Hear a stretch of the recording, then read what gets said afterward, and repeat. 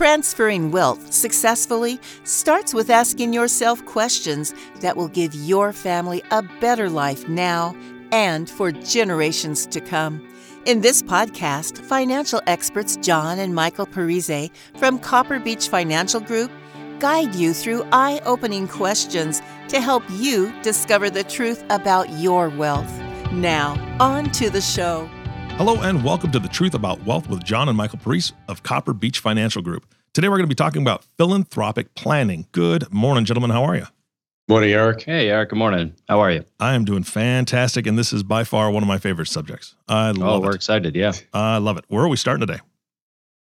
Well, I think with philanthropy in general, when we look at a family generationally, philanthropy for our families is really, well, as you said, it's one of the more fun things that we do, I think. Mm-hmm. It's very rewarding. But for our families, when they look generationally, philanthropic planning becomes a really, really key part of their generational wealth strategy for a lot of different reasons that we'll get into. But that's really the general purpose today. I don't think we're going to get into too much of a deep dive on really a lot of the technical elements, although we'll see what happens. But I think it's more going to be a primer today. And I think that as we go forward with this podcast, we'll probably get into more detail, bring in some specialists on some specific philanthropic strategies. But I think today we're going to talk pretty high level, pretty generally. Just another piece of the pie that we deal with, which is always, as Michael said, it's always a topic with our families, how they get there. The approach they take, it's all through our discussions, whether it's a foundation or whether it's a charitable lead trust or whatever it might be. The design of the case gives us that direction to where we can get to a design that makes sense, again, to Michael's point, generationally, which is really their focus. And we've talked before about your process working with a family from the very beginning. And I know this is always part of the conversation, just as part of that process. But when you're discussing with them or when you're asking them about it, what are you finding that their sense is? Is it, do they come from a standpoint of, yeah, I'd like to give it to charity, but I also want to make sure my family's taken care of, and they just don't realize how powerful philanthropic planning can be, or are they pretty aware of that already coming to you? Well, we start with a discussion when you think of planning in general. Mm-hmm. Our focus is to make sure mom and dad are okay. And that means they could live to age 100 and they have all the money they need. Mm-hmm. And then we look at the children. If they're okay to age 100, then we have the next group, which is the community. And that's where the discussion of the charities come in, or the philanthropic discussion, is have this excess capital that they could deliver someplace else versus giving it to the government. Because if you understand the estate tax code, which most of our listeners probably do, you get over that unified credit amount, every dollar that you pass to your children is taxed currently at 40 cents on the dollar. Ouch. So they rather give it to charity than give it to the boys and ladies in Washington. Mm-hmm. So that's the conversation we have. So it's a discussion of, I want to take care of the community, but it's also motivated in some circumstances as a tax play as well. So that's where we kind of begin the conversation. And most clients don't understand the tax side of it as much as they understand, I want to give something away to somebody. I want to take care of this group. But when you combine the two components, it gets really attractive to them. Yeah, I think just to add to the tax discussion, that is always a component that our families are interested in or are motivated by when they look at philanthropic planning. And when you look at what a tax is, whether that be, as my father mentioned, an estate tax or an income tax, that is really, some people refer to it as a form of philanthropy, right? You're giving that back to the community. It's just that it's an involuntary type of philanthropy. Yeah. The taxes are being taken from your earnings or from your asset base, and then the people in Washington, the lawmakers, are deciding how that is divvied up or how that is spread amongst the community. Philanthropy comes in as a way to deliver a little bit more control over how those assets are given back to the community. So a lot of the conversation, if the family is motivated tax-wise by philanthropy, now you're giving them a little bit more control over how those assets are divvied up. Yeah, because we get to the tax situation where, let's assume he has a $5 million tax exposure. I said, your decision in your current planning, you've now going to deliver to Washington $5 million of your assets, and they're going to build a smart bomb. It's going to go in about 2 seconds. Yeah. To Michael's point, is that you want to direct it. You want to be able to take that $5 million and put it where it's best suited to take care of, again, of a charity of your choice or something in your community or whatever. It's really that direction. So it's an interesting conversation going back and forth with our families, because none of them want to pay the tax, and they understand that they have another method. But most people who come across have already made that decision because they have no charitable planning at this point, so they elect to give that tax dollar to the government. So we kind of start directing. Yeah. Now I will say, for the families where philanthropy is most successful, you look at that generationally, there really is a desire beyond simply the tax benefits to benefit the community. I think where the families are only motivated by the tax avoidance, if you will, or the tax shifting, those philanthropic plans long term tend not to work as well as when you have it firmly embedded in the family's culture and values, where philanthropy is a really important part. That's really where you get the greatest bang for your buck long term.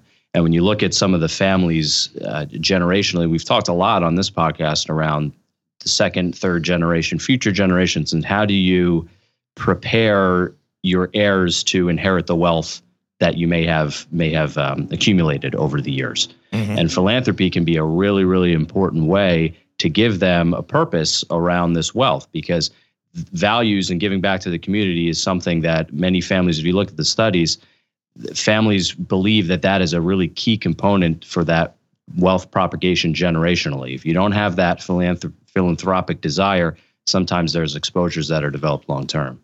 Yeah. One of my associates I worked with years ago actually has written a book to teach children how to give away money to charity. Nice. She was so involved with the younger generation. She wrote a very simple book to teach kids age 5 to understand community, understand giving away is a feel good part of their life, and they should continue to do that. So they start them at a young age. So there's a lot of different ways you could approach this to be very successful for that generational connection.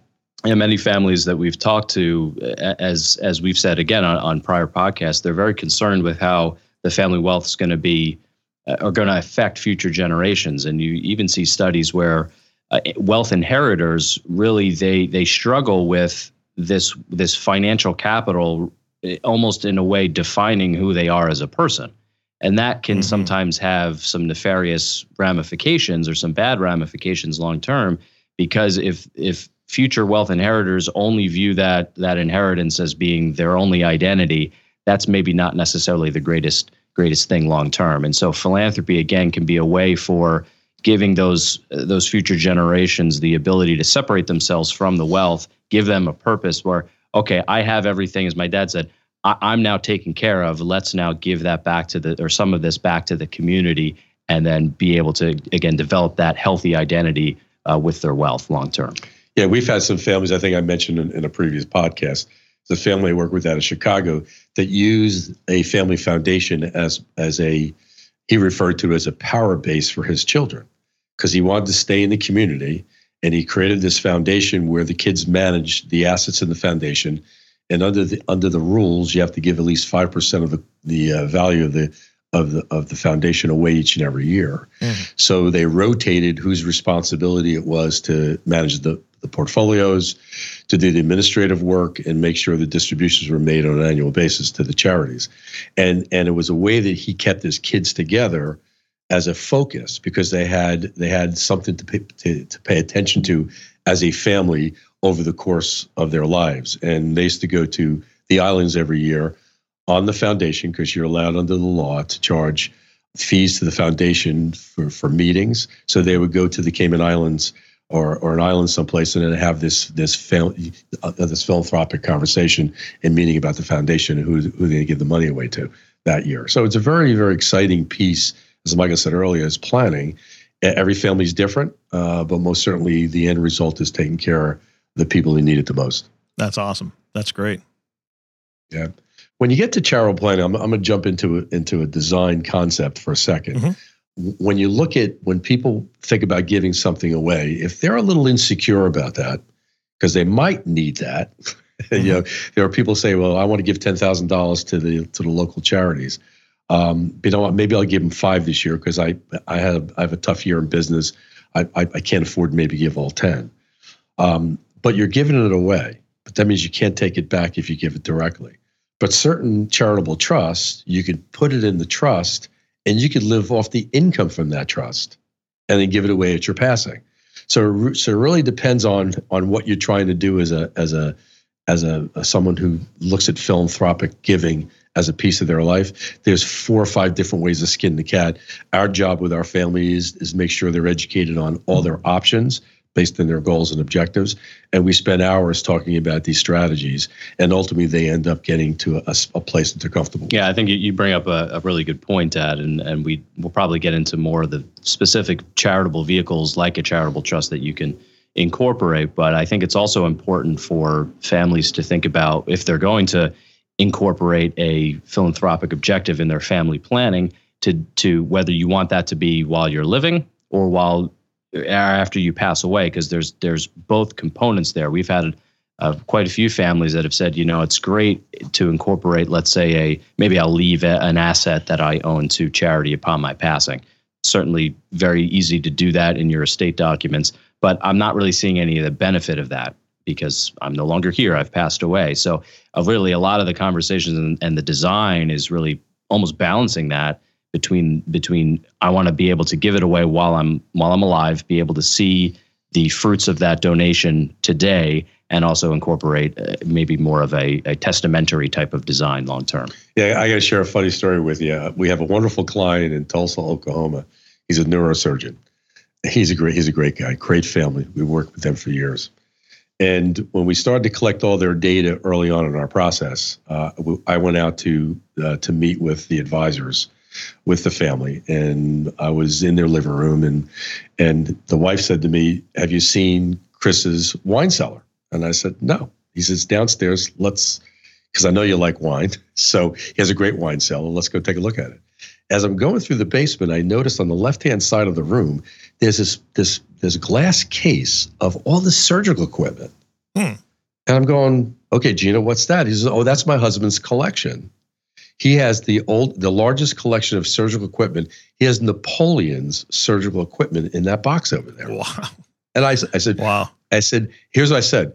And when are you going to tell me about that?" Yeah, no kidding. And she goes, "Oops." I said, "No, there's no oops in our world. You got to tell me about that because we got to do something with that. What's the value?" He says, "Well, we don't know because it's a very unique collection." Mm-hmm. So make a long story short, Michael got involved in the conversation at that point. We're going to give it to the University of Oklahoma because that's where he got his medical degree from. And he's going to donate it to there as part of their museum. Because if he died, who cares about the equipment? His kids are going to go, "Well, what are we going to do with this?" Yeah. So now we have a use for it where it's going to help the community because it's a beautiful collection. Well, if you like surgical equipment, it is. But that was one of those oops. Like, what do you want to do with this? There's interesting stories. We find people have these wonderful artifacts they can give or donate somewhere, and they don't know they're valuable other than to themselves, but they're valuable to other people. Exactly. Yeah. Yeah. Collections are funny things when you talk about assets. If we go through our process in collecting what the asset list is of a family, sometimes collections, whether it's in this case surgical equipment, or sometimes it's artwork or cars, or you name it. Those are prime assets for a philanthropic type of strategy, assuming that the family has no other goal for that asset. Mm-hmm. It's pretty fun. Yeah, so when you look at this side of the fence, the conversation becomes very, very dramatic over time in this discussion. We're working with a gentleman now where he was in the process of giving part of his company away to a charitable cause because he had no beneficiaries to his organization, because his kids weren't going to be in the business. So through our planning process, we decided to sell the company to an employee stock ownership plan, which is referred to as an ESOP, which gave him more money that he can give away. So we took an idea that he was giving a certain percentage of his business away every year. We created a larger flow of revenues to him because he sold his business under the ESOP arrangement with no tax. So now he's going to give more away through his will documents and his trust documents to charities. So there's a lot of ways we can look at this, but that was a case where we giving more away. He feels good about it. His family feels good about it.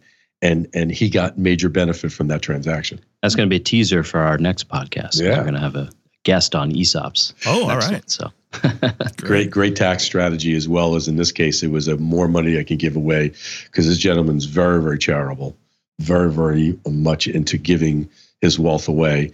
And we just created more wealth for him to do that, which is really a good planning technique. Dad, talk about some of the challenges in maybe orchestrating a intergenerational philanthropic plan. What are some of the things you've seen in your career? I could certainly touch on what I've seen, but what are the stumbling blocks when you start looking at incorporating philanthropic plans long term for families that families should be aware of? Yeah, it starts with that. Do I have enough? Do my kids have enough? And if that's the case, then how much can I give away? There's never an exact amount they want to give away. It's just what can I do and what options do I have? So we just start that discovery and we come up with a dollar amount or a strategy that makes sense to them. The other piece is when you have the generations connected, they think differently. As we all know, my kids think differently. Although Michael's smiling, he thinks differently than I do. And I was setting them up for this. And my grandparents think differently than I did. So when you get this generational piece, the philanthropic discussion has a life of its own, where grandma and grandpa want to do certain things with their money, and their kids want to do certain things, and the grandkids want to do certain things. I think we talked about this in one of the other podcasts, where the challenge is how do you get the families to agree together on where this money goes?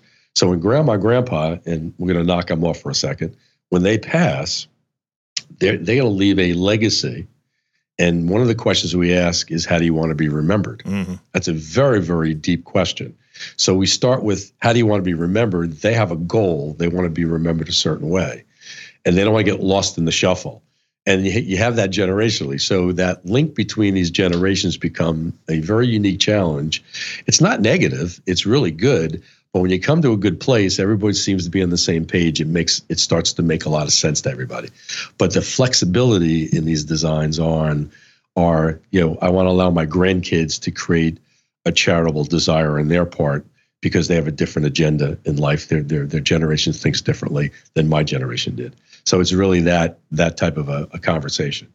And it goes all over the map. But it's real exciting when you really lay all these options out to these families that they can give a lot away, more than they thought they could give away, and not lose or their comfort zone that they're giving too much away because they have enough. But you need to do a calculation. Someone needs to project out what that means to them. That's really what makes us kind of unique in our practices. We do these generational projections that the client sees on a very conservative basis that he's going to be able to live to age 100. And as long as that, and we pick age 100 because we think a lot of generational these millennials today, these wonderful generation, they're going to live to age over 100. Just think about the medical breakthroughs there are, and all the advances that in the next 50, 60 years, it's going to be unbelievable. So we think longevity now is a factor that has to be discussed. What does this all mean to these families? People don't talk about that, but that's huge in our planning process. Absolutely. Yeah, I think you touched on sort of the generational push and pull sometimes that comes up with these philanthropic discussions, because so you do have G1 as an example. They grew up in a certain time period. They have certain interests and goals from a philanthropic standpoint that their children or grandchildren may not have. And so those are the really interesting conversations that we have when we start doing family meetings, and the topic of whether it's the family foundation or a donor advised fund and how those funds should be distributed for that given year. Those are interesting conversations to have, and but good ones, because it's really, again, you're fostering that intergenerational communication that is so important, that we've touched on quite a bit on prior episodes. But that passing of the torch in terms of how the family philanthropy or philanthropic assets are going to be used is a real interesting one, but one that needs to happen. There's I think some of the struggles where you have one generation that exerts a little too much control over where those or how those assets are distributed, and that is good and bad. But sometimes those are the really interesting conversations we had. We think we had our local client who formed a foundation probably around 7 years ago. That was a really interesting story where the matriarch of the family, who is a widow, and we started discussing a lot of philanthropic planning with her, and she became very excited. Mostly because she had wanted to do this with her late husband prior to him passing away. Mm-hmm. And when we finally put this charitable trust in place, it was great because she was crying in happiness because she said, we've wanted to do this for so long and we just never did it. And Copper Beech, you guys were the catalyst for that, awesome. which is a great story for us. Makes us feel great that we were able to help her with that. But now fast forward to last year when we had a meeting with them, and the Family Foundation became a topic of discussion, and they are now finally starting to bring in the grandchildren into this discussion, and it's sort of very interesting on how much authority they were given over those decisions. It was a fascinating discussion. How whether their interests should be hold equal weight to the matriarch of the family. So they're going through the thick of it right now in that generational transition of that family foundation. But it's really fun conversations from our standpoint. Not the easiest to have, but really keeps us on our toes. So let me ask you a question, because that brings up a great point, and I don't know all the ins and outs, and you guys are the experts. I can imagine it would be very difficult because sometimes you have from grandparents to kids and then even to grandkids, you may have a change in their religious beliefs. Right? Sure. That could be a thing. Absolutely. Or what about, and I don't know how it works with philanthropic planning or how this counts, but what about political giving? Giving to political parties, is that tax deductible? Is that something? We don't do politics. Yeah. So that's the question, right? I mean, if grandpa is hardcore red and granddaughter is hardcore blue, they love each other very much, but she's thinking, I'd really like to give to a party of some kind. How does that go? Well, fortunately, that has not occurred with us. Thank God. Yeah, that would be an interesting. That's a good question. That has not come up as much. Yeah. The if you have questions side. About that, call Copper Beech immediately. No, Eric, that's the wrong guy. Yeah, I don't know the answer to why that hasn't happened. Whether that's because they know it's an issue maybe that they shouldn't bring up, the family.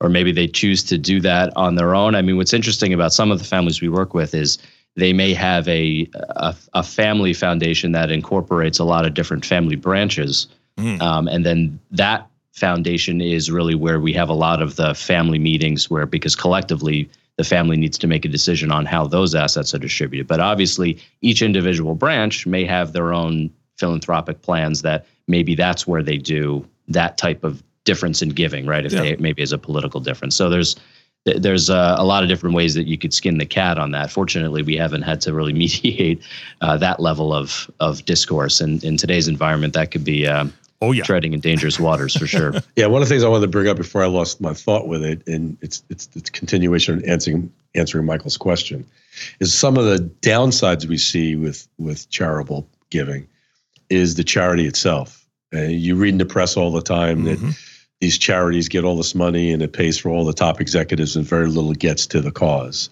So there's a questions that come up with our families that, is this a good charity to give to, and is money going to go to the right spot for this right cause? So we've often had children of these families work together and do research on these charities to make sure this charity is functioning the way it should be functioning, and it's not a filter of paying high salaries to executives that run these particular charities. So that comes up often on, is this charity really doing what they're supposed to be doing? And there's so many of them out there, research has to be done. So one of the projects we give these families, make sure you give it to the right bucket for the right reason, and not wasting that money to salaries, et cetera. Yeah, that's a great point as well, Dad. And if you think about, again, the intergenerational skills transfer that families struggle with. Again, how do I train my young child who maybe doesn't have the skills necessary to manage this wealth? When it comes to philanthropy, that's a great way to help kind of push them in that direction, because they're doing that due diligence on a charity. They're looking at the charity's balance sheet and the history of giving and all of those nuances that go into that. That's a great skill to impart on future generations. And really, they get excited about that. I think we've had good success with the future generations, they like doing that work. So, that may surprise some people, but we've had good experiences with that. They get excited about that project and figuring out the best way to give and the best charity and the best vehicle to do that through.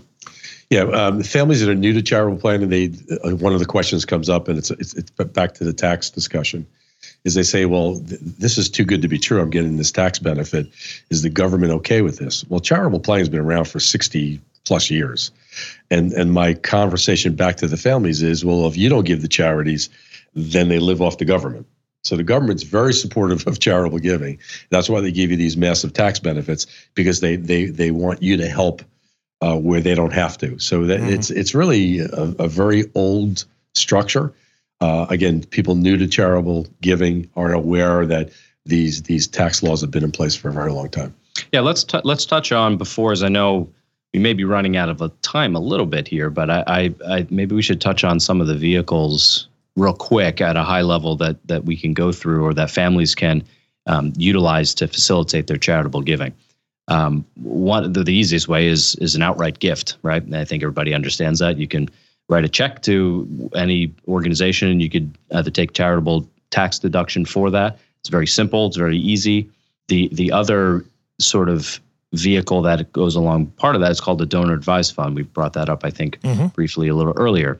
And a donor advised fund is a way for a family to write a check to this fund, and it's called donor advised, meaning the donor is advising the trustee basically of that fund on how those funds should be distributed.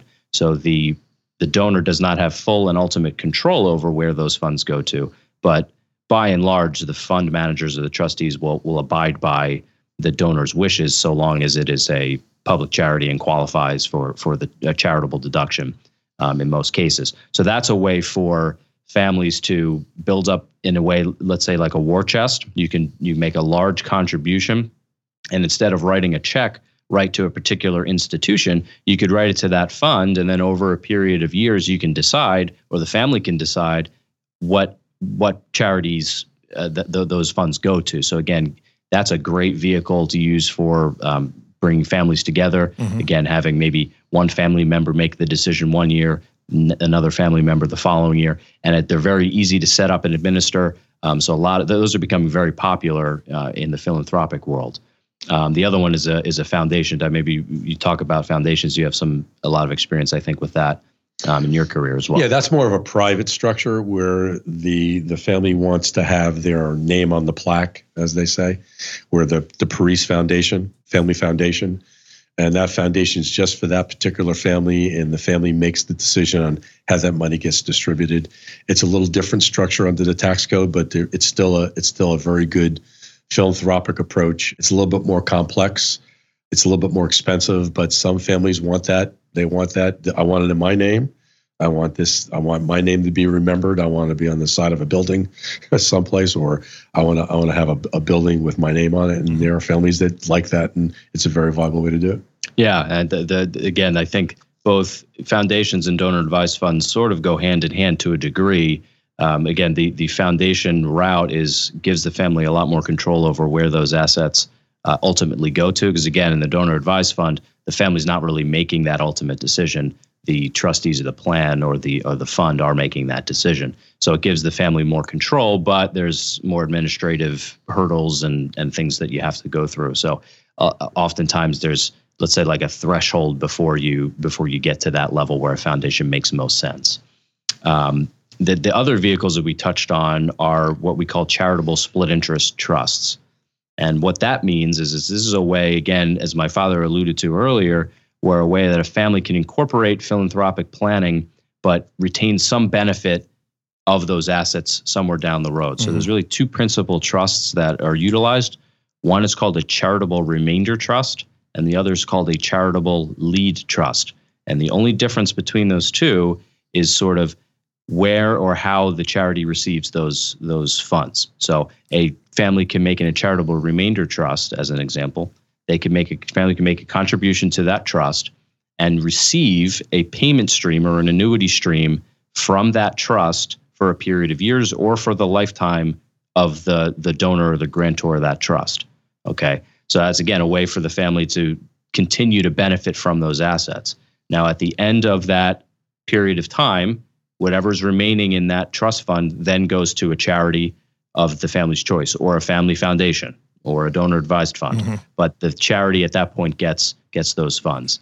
The charitable lead trust is reversed. So the family can make a contribution into the trust, and then over a period of years, the charity gets those assets. So again, thinking about if a family wants to see how their wealth is benefiting charity while they're alive, charitable lead trust may make more sense, because over a period of time, they're going to control where those funds go to. And then at the end of that period of time, the family gets those funds back, whatever is remaining. So a lot of creative ways where you can manage the family's philanthropic giving to meet their goals and objectives. Nice. Guys, this has been fantastic, and you covered a ton of information. I'm hoping that if anybody that's listening to this, and you guys work nationwide, so anybody listening to this in any state in the union here, if they are interested in learning more about the strategies you spoke about today, and even if you're listening to this podcast right now and you're thinking, man, I'd really like to kind of start researching some of those charities to see if I'm actually giving my money to a charity that's doing good work and the money's going where it's supposed to be going. I know you guys have a ton of resources for that as well. Can people reach out to you and get some more information on those? Absolutely. It's we'd be more than happy to talk with anyone if they have questions or concerns about their existing philanthropic planning, or if they're interested in starting it. I can tell you it's really one of the most rewarding things we do as planners. But for the families themselves, it's a really, really, really fun and beneficial and rewarding experience. Great. How do they reach you? They can go to our website, which is www.cbfgllc.com. Or you can call our office. Our phone number is area code 856-988-8300. Perfect. Thank you guys so much for your time today. All right. Thanks, Eric. Always a pleasure. Yeah. And thank you all for listening to the Truth About Wealth podcast with John and Michael Parise. If you have not subscribed to the podcast yet, please click the subscribe now button below. This way, when John and Michael come out with a new podcast, it'll show up directly on your listening device. This makes it much easier to share these podcasts with your friends and family or coworkers. Thanks again for listening today. For everyone at Copper Beech Financial Group, this is Eric Johnson reminding you to live your best day every day. And we'll see you next time. Thank you for listening to the Truth About Wealth podcast. Click the subscribe button below to be notified when new episodes become available. The information covered and posted represents the views and opinions of the guest and does not necessarily represent the views or opinions of Copper Beech Financial Group. The content has been made available for informational and educational purposes only. The content is not intended to be a substitute for professional investing advice. Always seek the advice of your financial advisor or other qualified financial service provider with any questions you may have regarding your investment planning. This material is for informational purposes only. Neither APFS nor its representatives provide tax, legal, or accounting advice. Please consult your own tax, legal, or accounting professional before making any decisions. Securities offered through American Portfolio Financial Services Incorporated, a member of FINRA SIPC, investment advisory and financial planning services offered through American Portfolio Advisors Incorporated, an SEC-registered investment advisor. Copper Beech is an unaffiliated entity of APFS and APA. Any opinions expressed in this forum are not the opinion or view of American Portfolios Financial Services Incorporated, APFS, or American Portfolios Advisors Incorporated, APA, and have not been reviewed by the firm for completeness or accuracy. These opinions are subject to change at any time without notice. Any comments or postings are provided for informational purposes only and do not constitute an offer or a recommendation to buy or sell securities or other financial instruments. Readers should conduct their own review and exercise judgment prior to investing. Investments are not guaranteed, involve risk, and may result in a loss of principal. Past performance does not guarantee future results. Investments are not suitable for all types of investors.